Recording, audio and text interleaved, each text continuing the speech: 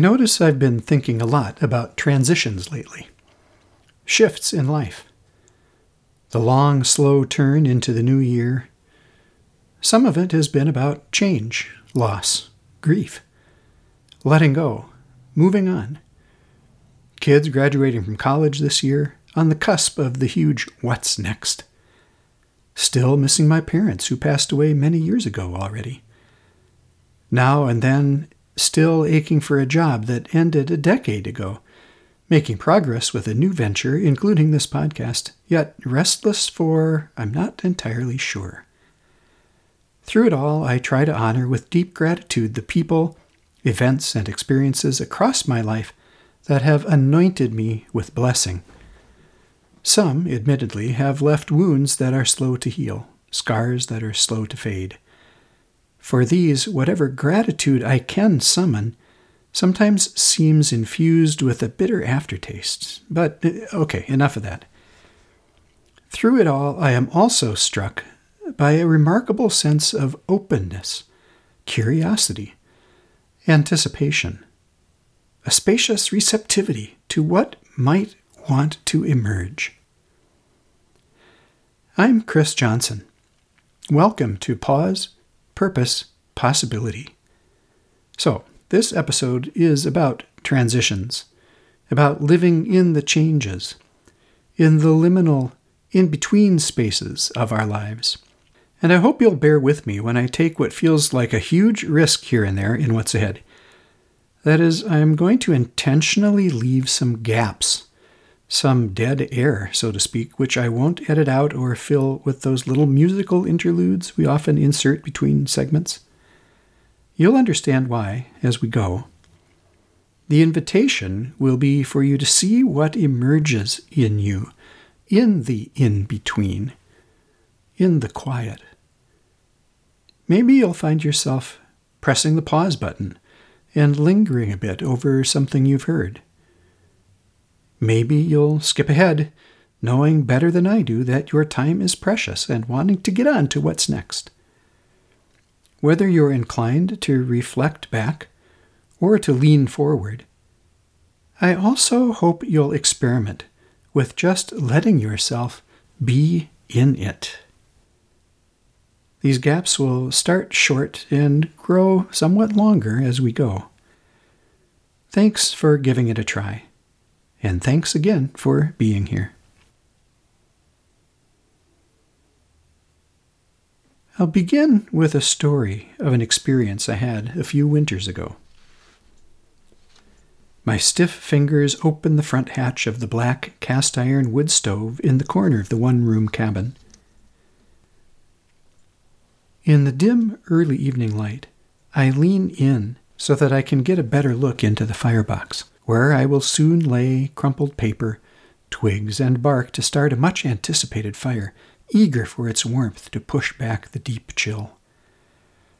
Among the cold, ashy remains of previous fires, I spot 3 curious mounds. What is that? Then I see, and I jerk back, startled. Somehow, 3 small birds have found their way down the chimney, even though the damper was closed, have become trapped in the stove, and died.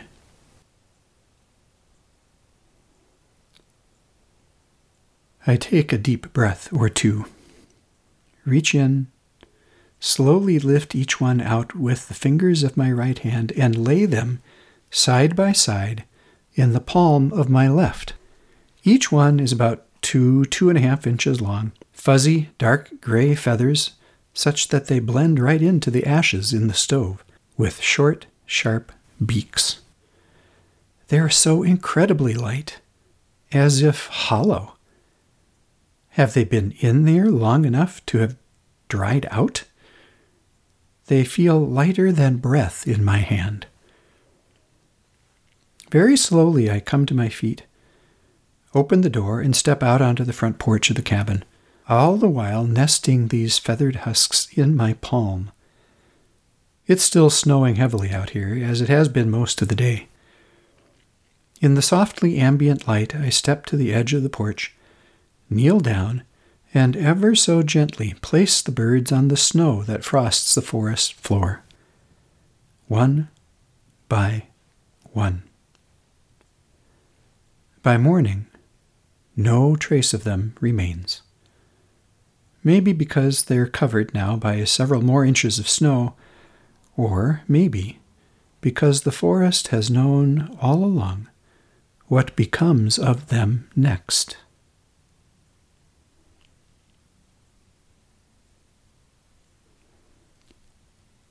On the day after my encounter with the birds, a wise friend reminded me of the power and importance of ellipses. In telling a story, he marked a crucial turn by saying ... verbally indicating the written device ... that would signal a pause, an in-between space, the cusp or hinge between what has gone before and what's yet to come. His speaking them aloud, drawing them with his voice ... immediately brought to my mind's eye the fuzzy gray mounds lying side by side across the palm of my hand ... Holding their hefty weightlessness was a palpable reminder of both the gravity, the weight, and the levity, the lightness of life, the fleeting transience of all things, the compelling but often ignored invitation within each moment to be here now, and a whispered wondering about what might be next.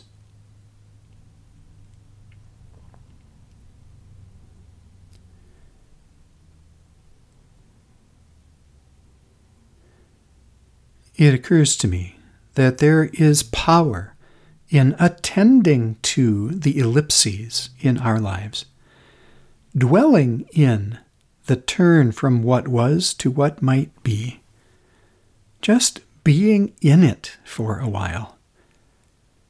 In such threshold times, we are invited to honor, grieve, appreciate, and learn from what lies behind us, breathe in the often astonishing iridescent details of the here and now, and begin to turn to wonder about what's yet to come.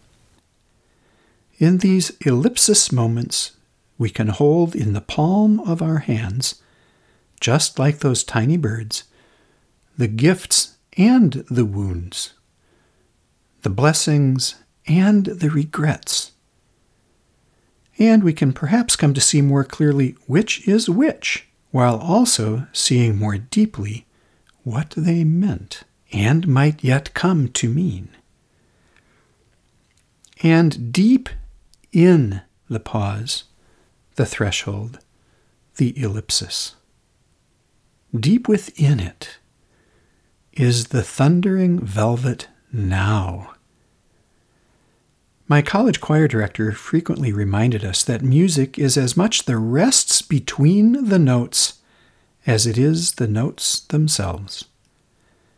And science tells us that matter is really energy. The stuff of our lives, the physical stuff that we can see and taste and hold and smell, is mostly empty space and the charged relationships between subatomic particles that are constantly in motion. Okay, I'm a humanities person, so please bear with me when I'm trying to be sciencey.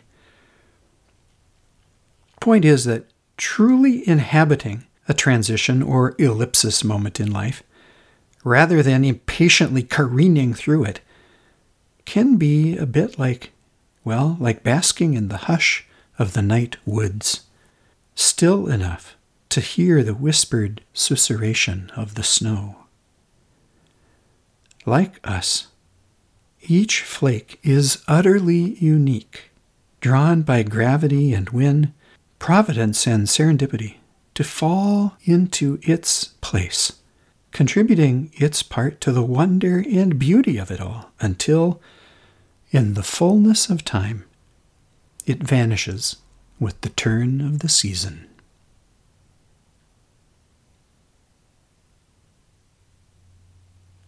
Dot, dot, dot.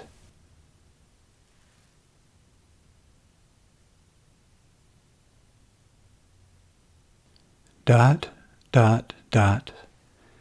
The birds in the stove, and then in my palm, and then on the snow, are also becoming whatever needs to be next. The transition ellipsis times of our lives allow us first to look back, second, hold us in the moment, and then third, invite us to live into a more expansive imagination.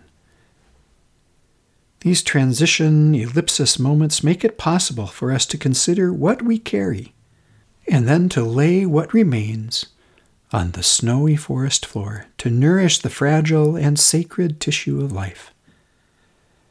These moments, these ellipses in our lives, show us the open doors and windows, the horizons and the vistas of what might be, what could be. These are the times where we might even dare to hope. Yes, these times, these transition ellipses in between times can evoke fear and hesitation, and also aspiration and resolve, curiosity and courage. And they can remind us,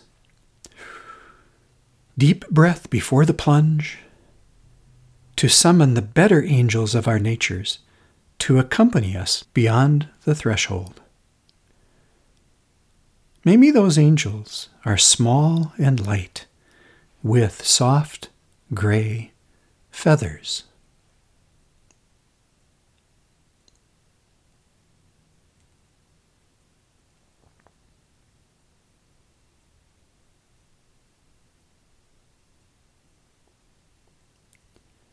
As always, we leave you this time with some questions to ponder.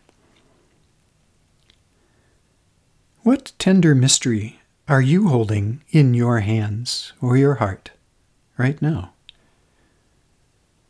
What transition do you find yourself in? How are you dwelling in an ellipsis time right now? What does it hold for you? What possibility might be opening?